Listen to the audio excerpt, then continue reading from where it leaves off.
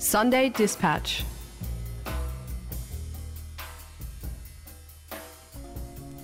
You're listening to the Sunday Dispatch on FBI Radio 94.5.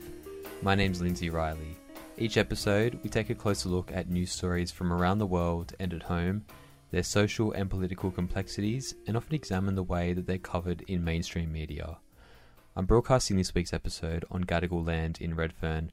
We often cover stories of peoples fighting against historic inequalities on the show, but Redfern itself is a significant place of First Nations resistance and struggle. As much as we cover stories from around the world, we mustn't forget the historical and ongoing fight for First Nations self-determination across this land. Sovereignty was never ceded. This always was and always will be Aboriginal land. The Qatar World Cup has been the news story of the last month.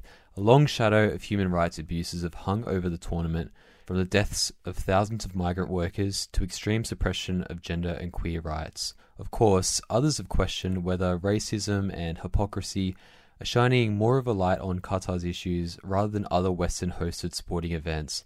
But perhaps there's something missing from this conversation.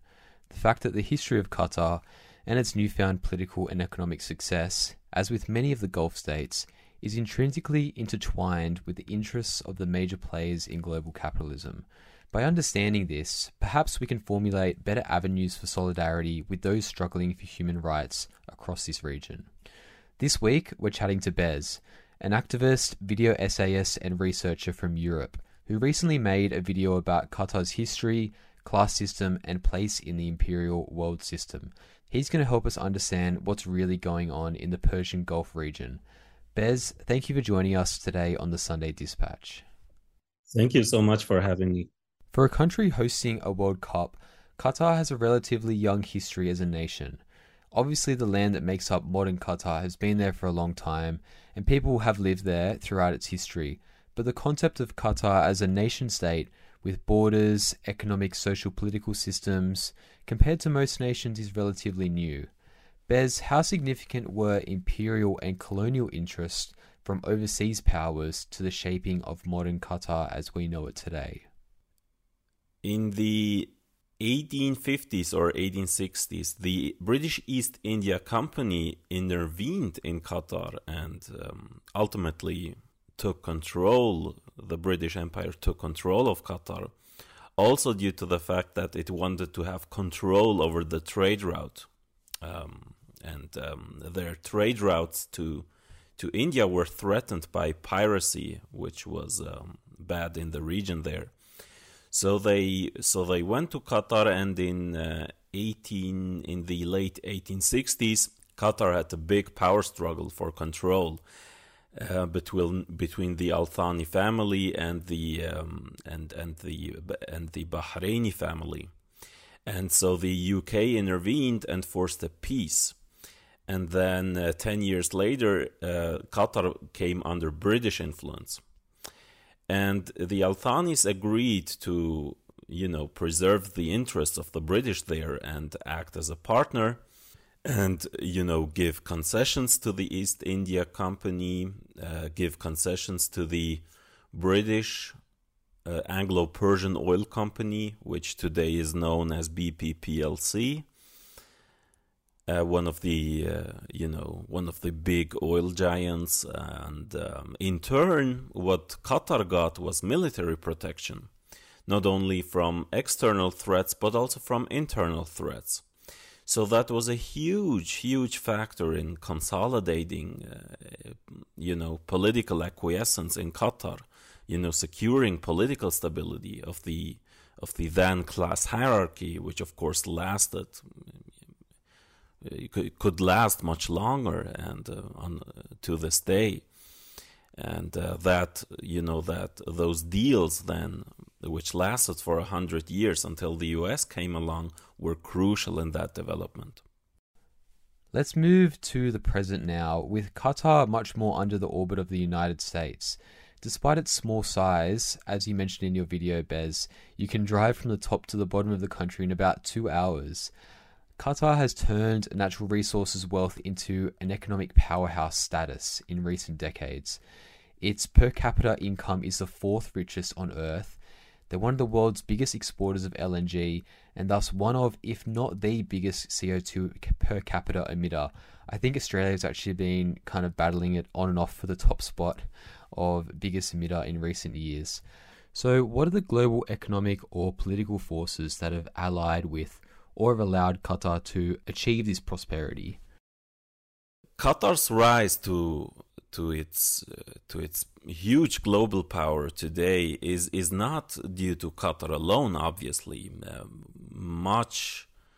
many other factors contributed to this, such as other regional powers declining, such as Iraq and Egypt and Iran and so on. And the regional system has opened a space and the opportunity for Qatar to make its presence felt and push forward, its agendas. Obviously, helped by the fact that it discovered all those oil and gas reserves. But reinforcing this exponential growth following 9/11 was the U.S. military's departure from Saudi Arabia and its relocation in Qatar. And, the U.S. invasion of Afghanistan and Iraq, during which Qatar became home to the U.S. military central command, was its largest forward operations base. It was in Qatar. And that was a huge factor in facilitating sort of the stability and the massive boost, the massive support Qatar got militarily and in terms of security. It could dedicate all those resources to develop its extraction technology, or rather capabilities, because technology, of course, initially especially came from foreign companies. They didn't have that. And that's a huge factor in consolidating the class system. If you have all that military support, I mean, how confident do you have to feel as a state leader from internal threats, from class struggle and whatever? If you have this huge military base in your country, if you have these huge, contracts with security firms, with all this modern weaponry, this modern technology, because don't forget, the police and the military in a modern capitalist state, such as the US, overlap, and having all that military technology and those strong relations, of course, that, can secure the sort of semi-feudal class constellation that is present in Qatar. I want to expand about a term you used, Bez, semi-feudal. What's the key behind the political power of the Al Thani family in Qatar? So the House of Thani, which is the ruling power in Qatar, sort of the ruling family, I make a comparison with Game of Thrones in my video. And it's sort of silly, but it's really, it really is sort of, feudal, semi-feudal in a way, because you have one family and you have other powerful families and they form alliances. You have one core family like the Targaryens, in Westeros, and they form alliances with other houses based on mutual benefit. But it's sort of based around houses and families. It's very, Middle Ages style. It's not at all, how the class hierarchy is constituted in Australia or in Switzerland or in Germany. And the House of Thani was founded in 18. It was sort of, the family existed for much longer, but like the proper house was founded in the 1820s in what's today the territory of Saudi Arabia.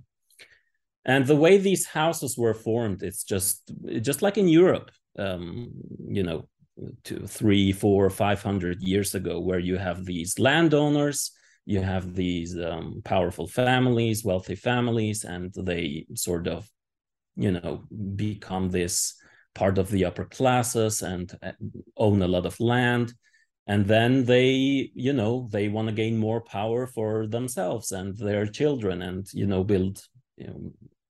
build sort of how do you call it, a legacy. They want to build a legacy. This is the house of Thani. We want to rule, our children will rule our children's children, and so on. And that's not specific, that sort of tribal way of entrenching a landowning feudal class. That's not unique. We've had this in Europe as well, everywhere around the world, basically. And the theory goes that because the economy of Qatar and other Gulf states is geared towards, exporting oil and gas, it entrenches, it makes the wealth of Qatar is derived from that, basically, like 90%. Like it's not derived from income tax. There's no income tax in Qatar. It's based on that extra, and because the state and those ruling families could control those means of production involved in exporting and extracting oil and gas, you have the ruling families who don't receive as much pressure from below, so to speak. No taxation, no representation, so to speak, because you don't have taxation. You don't push for reforms and so on.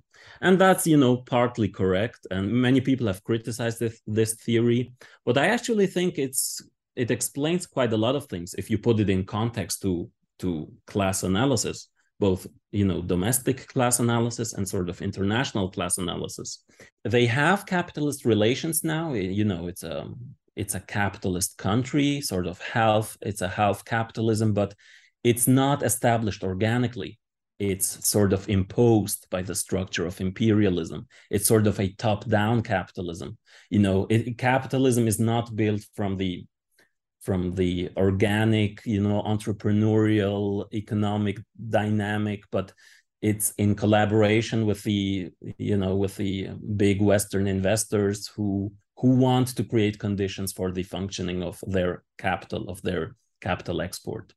Because, of course, the imperialists, both the British and the US imperialists, formed an alliance based on that, based on the extraction of oil and gas. They went in there and supported that ruling class, as opposed to a, domestic national entrepreneurial stratum that is not, born into aristocracy, but, like normal workers maybe becoming richer through, in tradesmanship or whatever. So it's both it's both in a direct sense, because they form an alliance with the feudal classes, but it's also indirectly through the way the global capitalist system operates, the way resources are distributed and allocated, the way, you have this global labor division, Qatar taking a role in the global economy as a gas station for the big powers and so on. So it's both direct and indirect. It's not, in some cases it's more direct. You have straight up invasion to protect the old classes as opposed to progressive classes, progressive capitalist class, as in Guatemala, in Brazil, in Indonesia, in the Philippines, and so on.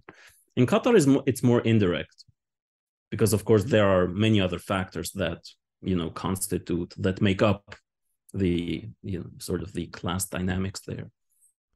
Yeah, that's really interesting, Bez, that it's not only in these Gulf states, but in other countries in the global south, that these outdated feudal states have been supported militarily or diplomatically by Western capitalist nations. I guess because that top-down despotism of that political system makes exploitation, much easier. Not only progressive forces, but emerging capitalists in these global south countries, that these bigger powers don't want to emerge because it might hinder their own wealth accumulation. The other thing that this centralized monarchical structure has provided is extreme private enrichment for many in the Al Thani family. Members of the family hold the bulk of ministerial positions, many of which are appointed by the unelected Amir, ruler of the country. Private enterprises are run like this big sort of family business where personal allegiances, nepotism dominates the business landscape. And of course, the obvious corruption surrounding the World Cup has made it very easy to paint, Qatar as an openly, quote-unquote, corrupt state. But of course, our own capitalist countries have corruption, have personal allegiances, direct public and private sector contact that, decides policies, yet don't get branded with the same tag. Is there a quantitative distance between Qatar's corruption and other countries? Yeah, no, definitely. I mean, as you've said, we have, the class system in our countries it has corruption as well. It's based on personal allegiance as well. It's the state and the public and private sector are connected through 1,000 threads as well. You have insider trading. You have people appointing family members to. There's lobbying. There's corruption in low-income countries, but there's no corruption in high-income countries. There's only lobbying, right? I mean, it's all those legalized avenues of how the private sector dominates the public sector. But of course, there's still a real difference between a bourgeois economic system and what Marxists in the 60s and 70s have started to call a bureaucrat capitalist system in countries such as Saudi Arabia, Qatar, the Philippines. Bureaucrat capitalism is much more, the public and private sector are much more tightly knit together.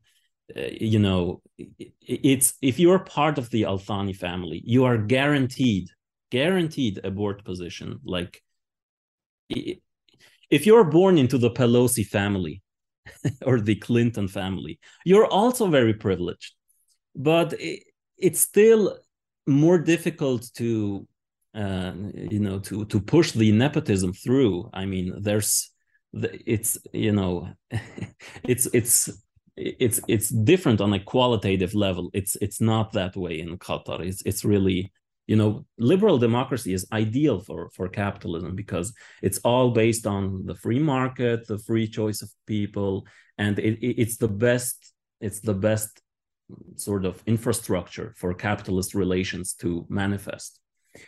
But of course, if you don't have that capitalism develop organically through, a competitive phase of capitalism emerging out of entrepreneurship and sort of industrial domestic development, as you had in England or elsewhere in the global north, you have sort of monopoly state, a monopoly type of capitalism tightly knit with the state. And comparing Qatar to the US or Germany or whatever, it also shows how we have classes too, and those differences are sometimes qualitative, but also just it's just quantitative. We also have personal allegiance. We also have privilege due to family and so on. But it's more, as you've said, it's much more subject to competition and sort of the bourgeois culture that goes along with it, meritocracy and so on. And meritocracy is not something that is as entrenched in the cultures of other states, of other countries. And yeah, there's a real difference, but there's similarities. Despite being one of the richest nations in the world, the spoils are not evenly shared among all people living in Qatar. Much has been discussed about the kafala system for migrant workers, where private companies, quote, sponsor the living conditions and employment of migrant workers with conditions that have been described to close to modern slavery. Much has been made of the deaths of migrant workers building stadiums and other infrastructure for the World Cup. There's been this debate over the exact number of deaths, how they were accounted for.